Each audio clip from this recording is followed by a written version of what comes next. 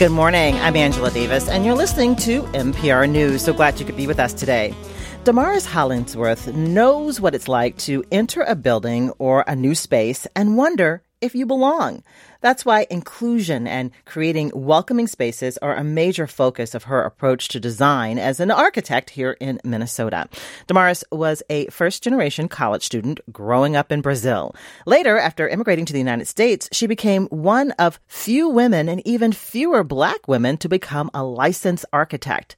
Women overall still represent only 25% of licensed architects in the U.S., and only about 2% of architects are Black. Today, Damaris is the founder and principal architect of the Minneapolis firm Design by Mello. And Damaris is in the studio with me this morning. Good morning. Thank you for coming in. Good morning. Thank you for having me. Good to see you. You know, I have been following your career and your accolades for a few years now.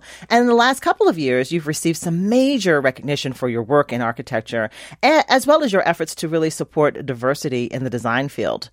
In 2020, you received the Young Architects Award from the National American Institute of Architects. You've been recognized as an emerging leader by Twin Cities Business Magazine, Business Journal. And last year, you were named Architect of the Year by the Minnesota Real Estate Journal. Mm-hmm. That's a lot. So what do you make of this season of your life? You know, what do you think that the childhood version of yourself would think about what you've accomplished already? I think my 7-year-old version would look at me today and say, wow, she did it. And then she went up and did some more. Because if you know my story, I saw an architect at 7. And I wanted to be her. But I never thought I would come this far. It was not even my wildest dreams I would come this far of. So tell me that story. You met an architect. What's the story? So my father, very much by the book guy, not that we have money or anything like that to hire architects, but he would never do a home without having all the paperwork, all the legal things. So we saved, since I can remember Christmas, like from tree, it's always like, oh, we cannot, Christmas gifts, no, we are saving money to buy land, then we are saving money to buy materials, and then he hired an architect. This is in Brazil. It's in Brazil, all the way in Brazil, São Paulo, inner city. And I remember when he brought this woman to the house, I was 7, and she was very young.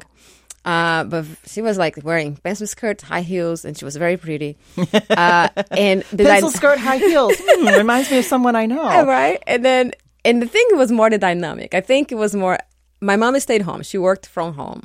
My dad went out and worked outside. My whole community was like that. I'm from this very traditional Christian community.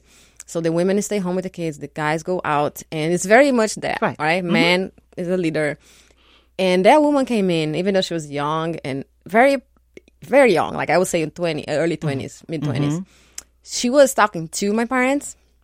And I remember being kind of, that's different, right? Because usually my dad is kind of the leader in the conversation. In that conversation, it was clear that she was a leader. And I was curious watching from afar because I couldn't go in. That was at the time.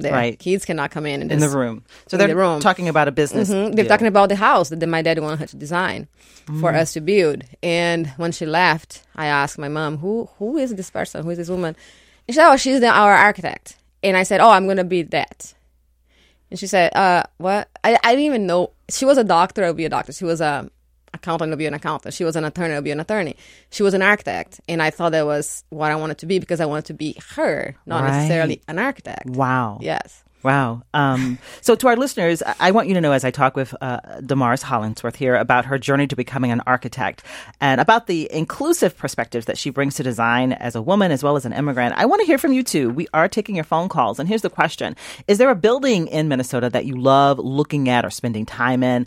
How does the space make you feel? And what do you like about it? I also want to know if there's something that inspires you as you hear Damaris' story of growing up and moving to the U.S. and becoming an architect, a field, as we've just established, that very few women and even fewer people of color succeed in. So the phone lines are open. Call us at 651-227-6000. Again, the number is 651-227-6000. You can also call 800-242-2820. 28. So we go from your childhood. And so, as you get older into your teen years, you're still thinking about architecture. It's planning to go to college. I know you went to one of the top universities in Brazil. But it took several years to actually get in and get through. What was going on with the college experience? Oh, the college experience was interesting because my biggest dream was to get into this school, right? Because to be an architect in Brazil or any place, you had to go to architecture school, which is mostly full-time. Everywhere in the world is full-time school. My parents were very clear. We can't afford to send you to college. So the only college I could go to was the University of São Paulo because it's free. It's the top school in Latin America, but state schools in Brazil are actually free. We pay in taxes, but we students don't pay for it. But it's very competitive because it's so high quality and really doing programs with international schools. So it's competitive, and the kids going through the system to get in are from private schools. So they're the coached best and prepared from first admission. grade, from kindergarten. And you were not. I was not. I was growing in this inner city school, falling apart, and my dad kept telling me, "You're just gonna break your heart. Like, why didn't you just go do something else?" But I went in, took my first exam. I remember I was an honor student. I was like closing my grades like on second quarter, whatever. Going into it, I went like, I can do this. I'm smart, right? I didn't even score a third of the points necessary to go to phase 2. Broke my heart. I came like so devastated. My dad said, that is what I was trying to tell you. Like, it's not for us, right? Cried, went back and again another year. Though I studied my head off. Like, I went from 9 a.m. to 6 p.m. I'll be in the library studying. Went back, got close, but I still didn't pass for second phase. And remember, it's 2 phases. Like, phase 1 is 100 questions, multiple choice, all subjects. Second phase is in writing, only for the subjects that are more applied to your career. So second time around, I got 2-3 points below the cutout. Cried my head out again, went back to studying again. You keep going back. And went back. And I told my dad, I'm going to keep going until I get in. Because then I'm mad. I'm like, I'm gonna show you. I went back, study again, a whole year. And when I mean study a year, I studied. I didn't go to parties. I didn't go to anything. My life was studying. I shut down. Nobody saw me in no parties, no weddings, no birthday parties, nothing. I was studying. So then third time around, I went in and I passed like flying colors. And so this is admission into the university? Into the university. Just to get in, before you even get into the major. Exactly. Wow. Then I got in and I thought that was it. That was the hardest thing I have ever done. So I'm in. It has to be the hardest thing I've ever done. So it's also the biggest dream I ever had. Right. How could it have been any bigger dream or any bigger right. hardship than that? Oh, I was wrong. Because then, of course, you got in, and it's like the whole back history, right? What you're doing from 3 to, now we know it's 3, right? The big year of, from 3 to early college. childhood development, right? It matters, actually. Right. So I was there, and I would not match with the knowledge and the cultural experiences, with the cultural awareness that people had and the experience they had. So I felt from day one, I felt like, okay, now this is going to be hard.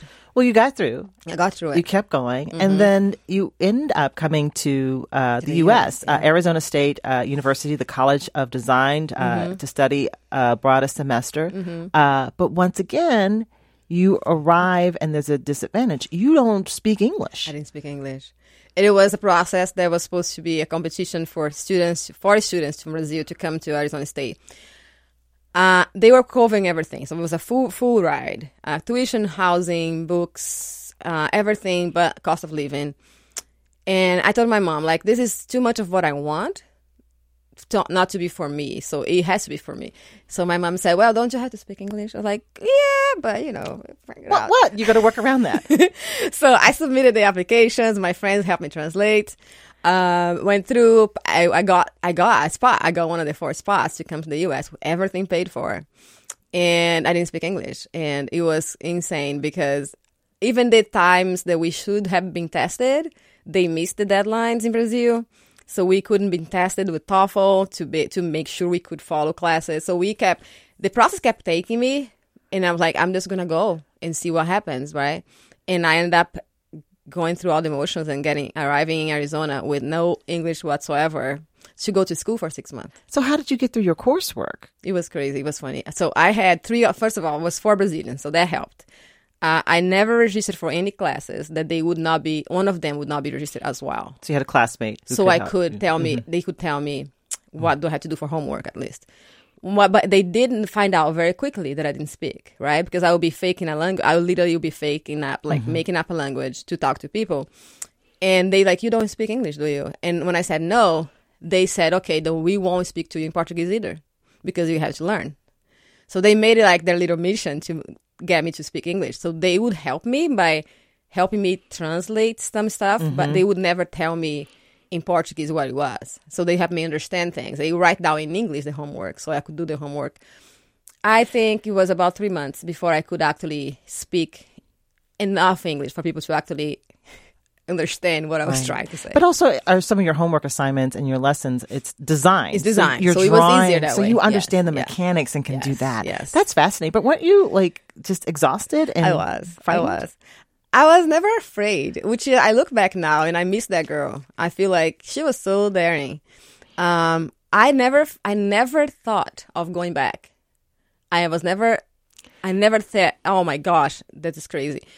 I was exhausted. I had headaches every day for months. I remember because you're processing everything twice, right? Back and forth. And I remember having pounding headaches every night. But I never thought of I should go back. There was never an option. But because you're running towards something. You're running to a passion. Yes. And I want to ask you, what is it about designing buildings and creating spaces that you love that makes it your passion? The transformation. I think meeting with a client or a group of people and hearing their vision and having the ability to use your skills, your God-given talent, and turn that conversation and that vision, the ideation into something built and something that you can experience as a full-size scale thing, it's amazing to me. We want to take some phone calls right now, Damaris. I'm talking with Damaris Hollingsworth. If you've not heard her name, you'll remember her name after this conversation. She's the founder and chief architect of the Minneapolis design firm called Design by Mello. She is joining us to talk about her journey, what it's like to be a practicing architect here in Minnesota, and how this inclusive perspective she brings to design, how valuable it is as a woman and as an immigrant. I want to hear from you, too. You can call us at 651-227-6000. Or you can call 800-242-2828. Is there a building here in Minnesota that you just love looking at or spending time in? What is it about certain spaces that make you feel good? What do you like about it? Call us at 651-227-6000 or ask Damaris a question. Let's take this phone call. Actually, someone calling in from originally from Minneapolis, but now in Chicago. This is Ashley who's on the phone. Good morning, Ashley. What do you want to share or ask? Good morning. I just wanted to call and just say that Damaris is the real deal. And I think that her leadership style, I get the pleasure of working with her, and her leadership style just, it changes the game and it makes architecture more welcoming because she's tuned into the details and diversifying the team. So I just think her leadership style is incredible and it truly changes the game. And Ashley, what kind of work do you do? Are you in the field as well? Yes, in the interior design field, and it's been awesome to see what Damaris is doing, and I think it diversifies not only the industry, but she's just showing what's possible, and the determination to continue to level up is inspiring for myself as another woman of color entrepreneur. So really appreciate her work, and just one to watch. She's one to watch for sure, and already just stay tuned. Thank you, Ashley. Hey, Ashley, that's nice. So let's talk about this. You and I have had conversations of what was going on during the pandemic. Mm-hmm. So you've had experience. You've worked for like a big construction, a lot of big companies, as an architect, and then you open and become the owner of your own. So what led to that? Like what happened? So I started working even in Minnesota. When I was in Arizona, I got an offer from a large firm there to work with them. To work for them, right? So from 2006, I was already working as an architect, as a designer for a firm, but always large firms. I worked from large firm to then Thor to be the chief architect for the architectural division in Minnesota. Mm-hmm. So it was always like the big firms behind me, big teams, which was always exciting to me. But the journey to Thor, though, was interesting. My first employer was amazing. They let me grow. I have mentors who just let me be, right? Take our rightful place. Then I got to other firms because then I had to transition because of my daughter. It was for family needs. I had to transition to another firm. Whole different story. And I kept finding myself stuck in this corporate thing. Because you're as a black woman, as a foreign woman. A mother. Exactly. I cannot hang out after 5 p.m. I cannot have happy hour with the boys. So all of that stuff started limiting me. And I'm like, okay, so I hear these stories from all the women in my Women Architects group. It's happening to me. So I'm thinking like, it's a different firm, different name, same firm everywhere. So why am I going to keep going to all these firms just so I can keep changing jobs every 2 years? But I never thought I could be an entrepreneur. Never thought I could do it. I didn't think I had that in me. So when I got an offer from Thor, it sounded like a perfect match because I was going to lead the architectural division as an entrepreneur, really, position. But I had the backbone of a big company with all the benefits, the safety. I had a young kid. And recently, and then shortly after, I was divorced. So I was like, I need the safety, right? I need the safety net. Then Thor started going out of business. And then the conversation was, go get a job or do your own thing. And everybody around me at Thor was like, you're going to do your own thing, right? Because you can do this. And I'm like, I don't think I can. Short story version is I decided to take a chance, mainly based on my body, really, my spirit reaction to the idea of going back to that ladder of crazy competition. And I had too many layers above me, right? I'm a woman, I'm black, I'm foreign. So I was like, that's heavy. And I felt that in my soul. Like every time I thought about, I can make a call, get a job in this spot. But that gave me anxiety to a point of like ache in my stomach. When I thought about, I can just go and do my own firm, even knowing that I didn't know enough at the time. But you had relationships. I had a relationship. Work with you. I had access, yes. Right. Yes. So I'm like, either now or never, because if I take this chance now and it doesn't work out, I can always go take that job. But if I take the job now, the relationships start to fade, right? Because now, from a position of leadership at Thor, I had access to decision makers, to potential clients. If I go take a job, that's going to die out. Right. So I'll never come back. So it's now or never. And I went for it because that peace in my heart really was speaking louder than the anxiety. So I went for it. And the early phases of it, financially, did you make money in the beginning, or has it I taken just made some while? just enough. It was kind of funny because I remember at the time the CFO at Thor offered to help me do a projection sheet, right? So I know how much money I had to make at least to break even or whatever. So when I saw month 2 of that, I said, "Thank you, I'm gonna go," because I thought I'm seeing those numbers and they are driving me insanely anxious. So I don't want to know. I just want to go do it. Just do it. So he gave me the template. Look, whenever you're ready, do this. So I went for it. Never missed a meal, never missed rent. So I had just been divorced. So now I don't have a home. I'm renting. I have a kid, a 3-year-old kid. So I know for a fact that there were 2 or 3 occasions when I said, okay, that's it. Tomorrow when I wake up, I'm going to make a call and get that job. And then I'll wake up to an email from, hey, I need you in a project. If I pay you if I get a retainer tomorrow, can you help us? And that was rent money. There was whatever.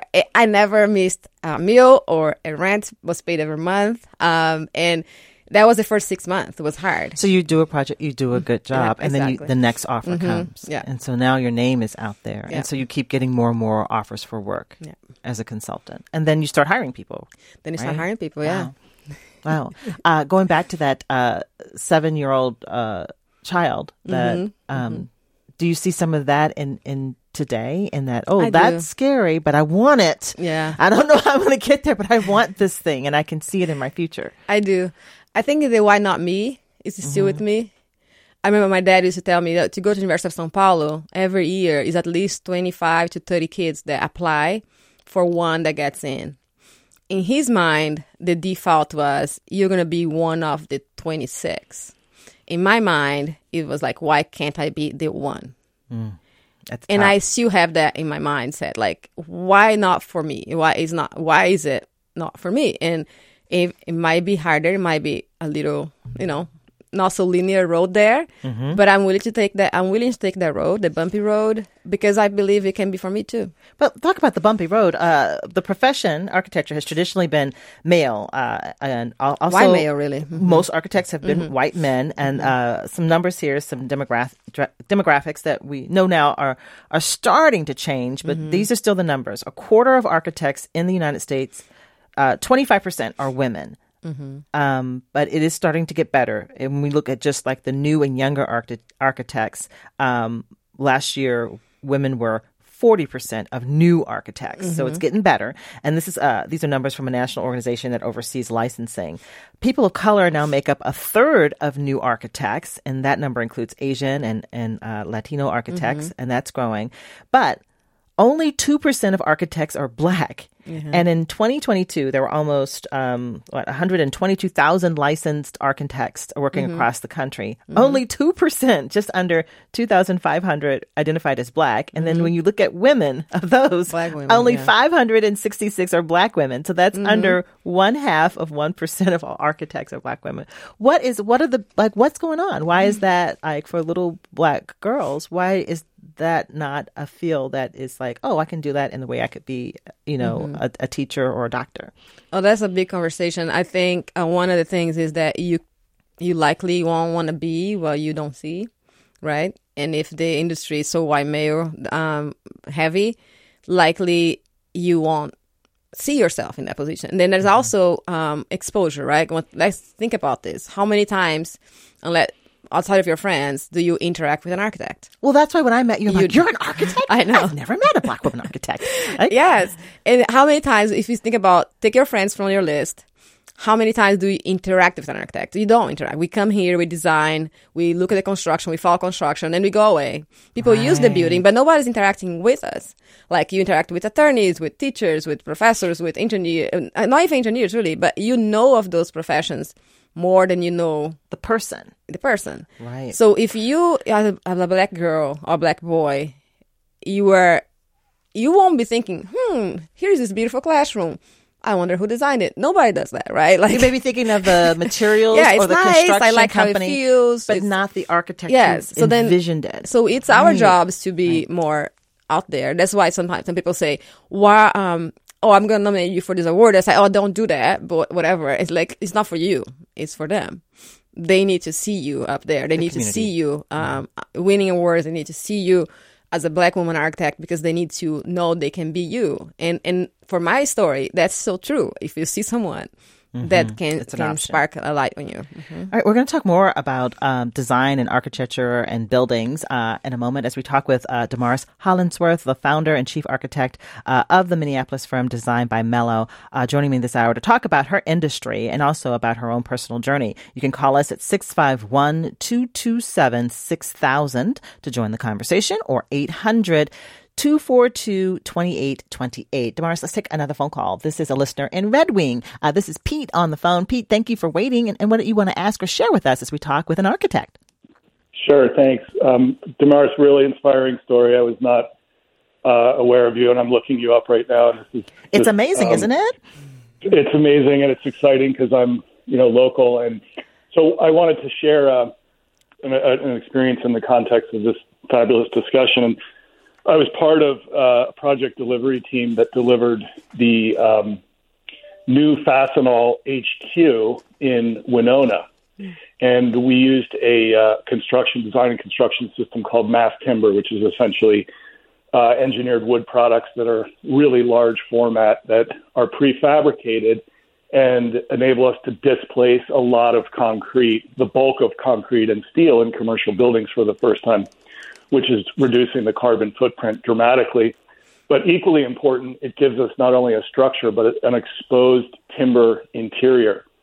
And one of the topics that has emerged around this is this biophilic response that humans have to natural materials. Mm-hmm.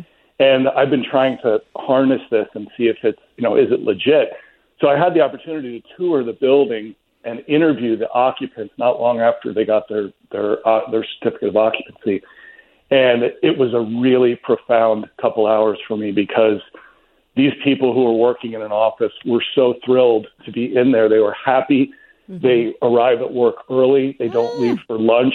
What? They invite their friends to come over and hang out and in this cool office and play foosball after work. The bosses said attendance are up, ADD is down, and just about anything you can measure, the building was having an effect on people. And the Europeans, who are quite a bit farther ahead of us, are also documenting this now, and so it's legitimate. So when I heard today's topic, I just said, this is real. So, Pete, it's about like open spaces and exposed wood. Sounds like it makes a difference, is what you're saying. Huge difference. Just it's what we call our biophilic response. It's our innate tendency to be attracted and be comforted by natural materials. All right, I want to hear more about this. Thank you, Pete. Pete calling in from Red Wing. Let's talk about this. The materials and what do you hear and what he's describing. Yeah, it's our nature, right? It calls us, and you think about environments. There are, for an example, I always like to use is the hospitals. Remember when the hospitals were white? Like the floor is white, the walls are white, the lights are white. For whatever, white. for cleanness or whatever. Yeah. But it's why it happens to be the most stressful color. It triggers the stress. It stresses the person in this place. It's too bright. Like science, yes. Us. Testing. If you test, yes. White is stressful. It's stressful. It stresses you because it's too much light. It's like a reflection, and it's that thing about you're in a space. You start feeling a little edgy and just agitated, and you don't know what it is. Right. If you move that person from that white, flooded with light space into a wood tones, earth tones, wood material, exposed to green. Yes. And that happens for real. It just happened to me not that long ago. I mean, this space with too much light, it was glare. Office space. It was beautiful, but too much glass. I couldn't see my screen. I keep crunching, and I'm realizing I'm getting agitated. And then somebody was being loud outside them at the office. I decided to take my computer and go to a booth, which was on the other side of the building, which was calming. Light was controlled. I literally remember sitting down and feeling my body calm down. And I was like, oh my gosh, I talk about this all the time. I design thinking about this all the time. I never realized how intense it can be, from stress to calmness, just by the environment, just by the materials you're surrounded by, the intensity of light. And I literally felt my body calming down. Right. I immediately went upstairs and said, I need to change offices, because I literally felt like I cannot operate like that every day. But light is good. You just don't want too much light. Exactly. Right? And there is like the whole thing about heat, right? If you're in nature, there's trees, there's shadows. We build these boxes of glass.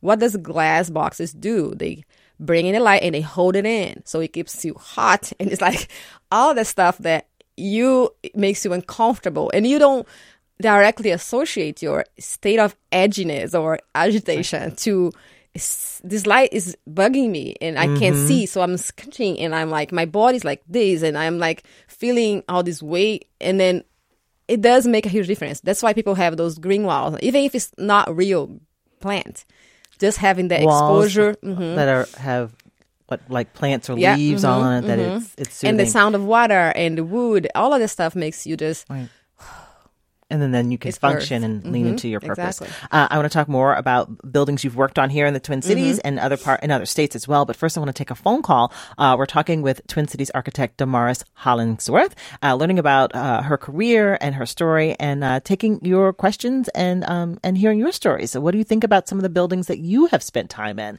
Call us at 651-227-6000. Let's go to Hopkins and talk with Mara. Mara, what do you want to ask or share? Hi, my son is on the autism spectrum, and listening to Damaris talk about the sensory overload of too much light, I was thinking about autism spectrum disorder. My son is very good at math, and he's very good at art, and I was wondering about neurodiversity in architecture. What does that mean? What is neurodiversity in architecture? People who have like autism spectrum disorder or obsessive compulsive disorder, or people who just have different ways of thinking about things. I see. So could this be... I didn't want to hijack a conversation about BIPOC architects, but... No. This is people... we all have different skills, but could this be a good career choice for her child, for her son, do you think? So, Mara, are you asking more about if you were designing? Sorry, I'm sorry. Our mics were off for a second there. Say that again. Mara, I was wondering if you were asking about if we are designing with this in mind, or if we have professionals. If you are focusing on increasing the number of professionals that have in the spectrum in the field. I was actually asking about both because I loved what you said about the sensory overload, but I also was wondering. Like I said, he's good at art and he's good at math, but he's not good at making eye contact and some of those things that might be good for when you're meeting with clients. It's funny you say that. I smile because most architects are actually very chronic introverts, so most architects don't make eye contact. You've told on your colleagues. I did. And I am always people say, you're so different. You don't look like an architect. Because that's why. I feel like this is the thing. I think there's this, I can't remember the name now, but there is an architect in San Francisco who became blind after an accident. After a disease, actually, sorry. And he remained an architect. And he describes how if we design the world for blind people, the world will be better for everybody else. Because you're always going to have buffers between traffic and walking. We're always going to have... You're going to be thinking about things in a way, and protecting people, protecting humans, protecting in a way that you don't do, even nature, because you can see, so you are creating all these buffers. So I can only imagine someone with hypersensitivity to textures and you just design a space that would suit everybody else. So we talk about this about within women architects. If mothers designed more buildings, all buildings would be better. We might sound like a little biased there, but because we are thinking about spaces that usually people don't think about. And we're thinking about needs and for kids, for women with children, or even men that has little kids, that we include more. So I'm pretty sure that a person in the spectrum will design buildings that are suiting to, and is really more inclusive of all. Because when you propose a building that fits the needs of someone in the spectrum, it doesn't exclude the rest. It just makes it better for the rest. And in terms of education, so to be an architect, you need a bachelor's degree and then a master's degree. Yes. And then more, right? And then training, yes. Training, you've got to work for someone. Under 3 years, number of hours. So we have to report hours of experience. It has to be signed by someone licensed that you are doing those tasks, and it takes about 2 to 3 years to complete all those hours. And then we can be, while doing the hours, we can take the exams. Now I think it's 6 exams. When I took was 7. Yeah. So we take the exams in structural engineering, electrical engineering. We have to take all kinds of exams because think about this, we are kind of the quarterbacks of a design team. We manage all the other engineers. So we need to know enough of their field to be able to verify and to really manage the team. So we have to take 6 exams, pass them all, study, have all the hours logged in and signed up by somebody, and then you can call yourself an architect. Let's take a phone call from a listener in Brooklyn Park. Damaris, this is Carter on the phone. Hi, Carter. What do you want to ask or share with us? First of all, I got to say, girl, you doing that thing. You are doing it. Damaris, when I was a little girl, yes. When I was a little girl, I went to my teacher and told her I wanted to be an architect. I'm 53, right? And she says, you can be a nurse or you can be a teacher. I was like, I want to be an architect. She was like, you can be a nurse or you can be a teacher. So at that time, those limitations were there. Even our own people, she was a black teacher, was putting out barriers for us not to achieve. So I didn't become an architect. I can't even draw a straight line. I think it really messed with my mental. But I am a real estate broker. So I love buildings. And one of my favorite buildings is the International Market Square where my office is at. I love the architecture in of Minneapolis. It's so beautiful. Yes, Right it used to be the old Munson's building. Right off of Glenwood, just on the outskirts of downtown. All right. And why do you like that International Market Square? Why do you like it? Because they brought the outside in. So it used to be a ton of buildings, and they attached them all together. So you can still see the brick outside. You see the shadows of light. It's just a gorgeous building. All right. Thank you, Carter in Brooklyn Park. So what do you think about International Market Square? It is very unusual. It's a beautiful building. I agree. I think the way they did the young and old together, and there's a lot of light. It's always going back to that. It's a lot of brick. So earth, right? Right. We keep going back to it. It keeps calling us. And that is soothing. It's comforting. It grounds us. And I think the whole modern touch to it, but without really hiding the old. I think it's the good thing about honoring the old, honoring the historical, but then bringing something new and modern that adapts to our lifestyle right now. But that building is gorgeous, and the atrium with all the lights. They have a lot of big events there. I've been to fundraisers there, right? Let's take another phone call from a listener in Minneapolis. Aaron's on the line. Aaron, we're talking with Twin Cities architect Damaris Hollingsworth. What did you want to ask or share? Hi, I just wanted to share some thoughts I had about a space in Minneapolis called PV Plaza. On Nicollet Mall. Yeah, I'm a user experience designer as well, so I understand completely the idea of inclusion and like with this field, the idea is completely about the use and how it's perceived, how it's experienced, and so I think a lot about how I feel and how I experience spaces in particular. And PV Plaza for me is one of my favorites. What do you like about it?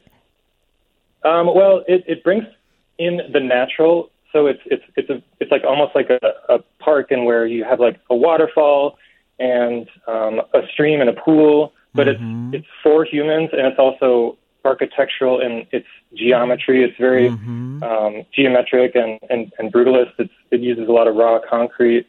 I just love the space and how it is designed for people to come and be there whenever they want to be and do whatever they want to do there. And it's not people really, eat lunch there. Yep. It's right. Not for commerce or anything. It's just, for people to be there and enjoy the space. To chill. It's right next to Orchestra Hall. That might help people. What do you think of PV Plaza and this? I love that plaza. Cohen Partners, the landscape architects who designed it. I think there's a beautiful dance, right, between using our man-made things to enhance nature. And making that combination, because now it's comfortable for us to just sit there. If you're dressed up with high heels, there is enough of that. Yes, but nature is right there. The water is running through. There is green. There is that play, that dance between nature and the man-made part. It's a composition. It's almost like a sculpture. I see that plaza as like a full size next sculpture. To street 11th Street, so you got traffic and you have buses and you've got a lot of pedestrians. It's like this little oasis, exactly, in the middle of it. Place. Yep. One of your favorite buildings in the Twin Cities, I have in my notes here, that was designed by somebody else, but you like, is the trailhead at Theodore Wirth Park. So what, this is the main building there at Theodore Wirth Park, is it the building right at the start of the trail? Is the building for the activity center. So the trailhead is the wood building designed by HGA architects. Love that building. Why? I'm gonna go back to Pete's notes earlier today. The wood, this way it's open and the way the angles of the roofs can faces the nature and brings in just enough light. When we are there in the summer, is sitting in the building. There's this big old glass wall that is not facing south, so there's not the excess of light. So it's facing this nice, beautiful green space. We can see the kids running through with the mountain biking practices. And then when you go in the winter, the building has that's where you go to get your skis for cross country skis, like for the activities. But if you go to the back for where you go the tubing side, and you can look up, and when you're up there, before you go down in the tube, look at the building.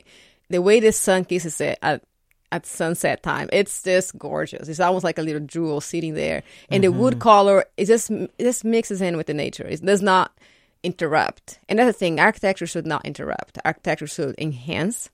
It should not prescribe. It should be something that just agrees, right? And that, because then it's not intrusive and opposing and just... I've not thought about it. But this is what you do. I want to make sure we talk about a project you worked on. So in Brooklyn Park, you were called in to help with a building that was going under construction, a business center. And so I know a big way, something you value is listening to clients. And there was a process of getting input from residents and entrepreneurs. Tell us about creating this design of the Brooklyn Park Business Center. So the business center in Brooklyn Park was the city of Brooklyn Park purchased this, the Northwind Plaza, and the 20-some thousand square feet space that used to be a gym that was vacated was to be transformed into this small business center. So there was an RFP, a lot of architectural firms competed, we got the project, and the first task was really to evaluate a few other options, actually, and then we ended up with that option. But the first thing, once we chosen the location, was to really hear the community, and not a community at large only, but specifically communities of entrepreneurs, because that was it was planned to be, and it's going to be, it's opening in a couple of weeks, actually. Oh, soon. Yes, to focus on entrepreneurs. So that's going to be their workspace. Give them, yes, affordable, state-of-art, but affordable spaces. So, you know, it's expensive to rent a space. So the city is working with partnerships, and they're making that space affordable. But it's high. The city wanted to state-of-the-art. They don't want a raggedy beauty. They want something beautiful, inspiring, something that you're proud to bring your clients. If you are an accountant, an attorney, if you're an architect, you want to bring people in because you're so proud of it. And you don't want to always go to meetings somewhere else because you don't want people to see where you work. So as you're designing it, what did you do? Materials, what did you want it to look like? So by the way, Ashley, who called first today, she's the interior designer in that building. Amazing, super talented. So what we did was first conversations with the entrepreneurs. The building started off as going to be just kind of a co-working office space. Now it's almost like half, no, it's not half, but two-thirds. 1/3 is actually retail with a lot of beauty salon, beauty suites and other retail, and in the offices. And that was part of really community pushing, like, no, we need retail too. We need offices, but in the space. And having that back and forth, like, I don't think you can we even accommodate retail? Yeah. We go back and try, like, wow, we can actually. And then can we make it bigger? Like, let me go see. Do you have money to make it bigger? Bigger sounds more expensive. We end up coming with something. The end result was really a collaboration of needs and reality of financial operations and everything, right? Because if you're thinking about the operation cost of a beauty salon, a beauty suite is more than because of water, because of damage, because of not damage, but because of maintenance. So we have this balance of things, but it was really co-created. It was a beautiful experience of going from we're doing A, and now we're not. We're actually doing B, because B is a combination of things that everybody needs. And it's a beautiful, gorgeous space. A creation, input from everyone, right? Let's take another phone call in St. Paul. And I have in my notes here that this is a teenager. This is Samuel calling in from St. Paul. Hi, Samuel. Hi. So that's right. I am 19. I'm actually on the road right now. I'm calling in from just outside Moorhead, but I grew up in St. Paul. Okay. And teenagers in the Twin Cities, say? Yeah, and so what's your question? Sure. So teenagers in the Twin Cities, we have a particularly strong culture of urban exploration. I think part of this has to do with the unique history of the Twin Cities, and how a lot of, industry and things like that have accumulated along the river and are now kind of going derelict. And that creates some of these actually really quite incredible spaces where they're no longer maintained, and so they're let, kind of to run wild. And you talked about adapting a historic structure and, respecting that history. I'm curious about your thoughts. How would you approach, maybe a ruined structure down by the river of the sort that we teenagers enjoy so much? Great question. Thank you, Samuel. It is a good question, Samuel. So I'll tell you a little tale. When I was at Thor Construction as the architect, we were co-developers of the Upper Harbor Terminal project. The Upper Harbor Terminal. I remember the first time I walked the site, those big silos, the big white domes that they have there, they used to be for flour. And I spent a lot of time looking at that thing and asking, why do we have to demolish this? Why can't we figure out, do a structural analysis, figure out a way of doing something with it? Preserving history? Preserving it and making it a part of a building without completely getting rid of it. Maybe, we have 5 of them. You don't have to keep 5, but keep 1 or 2. But having a way of composing with it instead of eliminating it. Because, yes, those are gorgeous structure and the way they were made, and they were still standing after everything, especially after being abandoned and going through all kinds of weather, right? Symbolic. Still there. And the resilience, the beauty of it, the nerdy kind of beauty of it, because it's structurally very sturdy and beautifully done. But also the meaning it has in community. And like I was saying, folks that have been really exploring the area as a way of adventure. So I would love, if hired, to design around one of those and be able to really compose with it instead of eliminating it and doing something brand new. Damaris, we just have 30 seconds left. I want to make sure I mention this, that you are the co-founder of Design Shop, and that's a program that connects high school students of color with mentors in the design field. And so why is that important for you to do? Important because the whole thing we started with, exposure. When I started this program before the pandemic, the goal was to really go to bring kids from schools around the town, mostly Black kids, BIPOC kids, so they can interact with Black architects. With myself, a few of mentors, all Black architects, that we would hang out with the students, help them create something they designed, and then build with them a lamp or something they can take home and be proud of. But mostly the goal was really to get them introduced to architecture, but exposed to Black greatness in architects in our industry. Black greatness. I want to thank our guests. We're out of time. I've been talking with Damaris Hollingsworth, the founder and principal architect of the Minneapolis firm Designed by Mello. This conversation was produced by Maya Beckstrom and made possible in part by the Minnesota Legacy Amendments Arts and Cultural Heritage Fund. For more reporting in our North Star Journey series, go to nprnews.org and look for the North Star Journey link. Have a great day, everybody.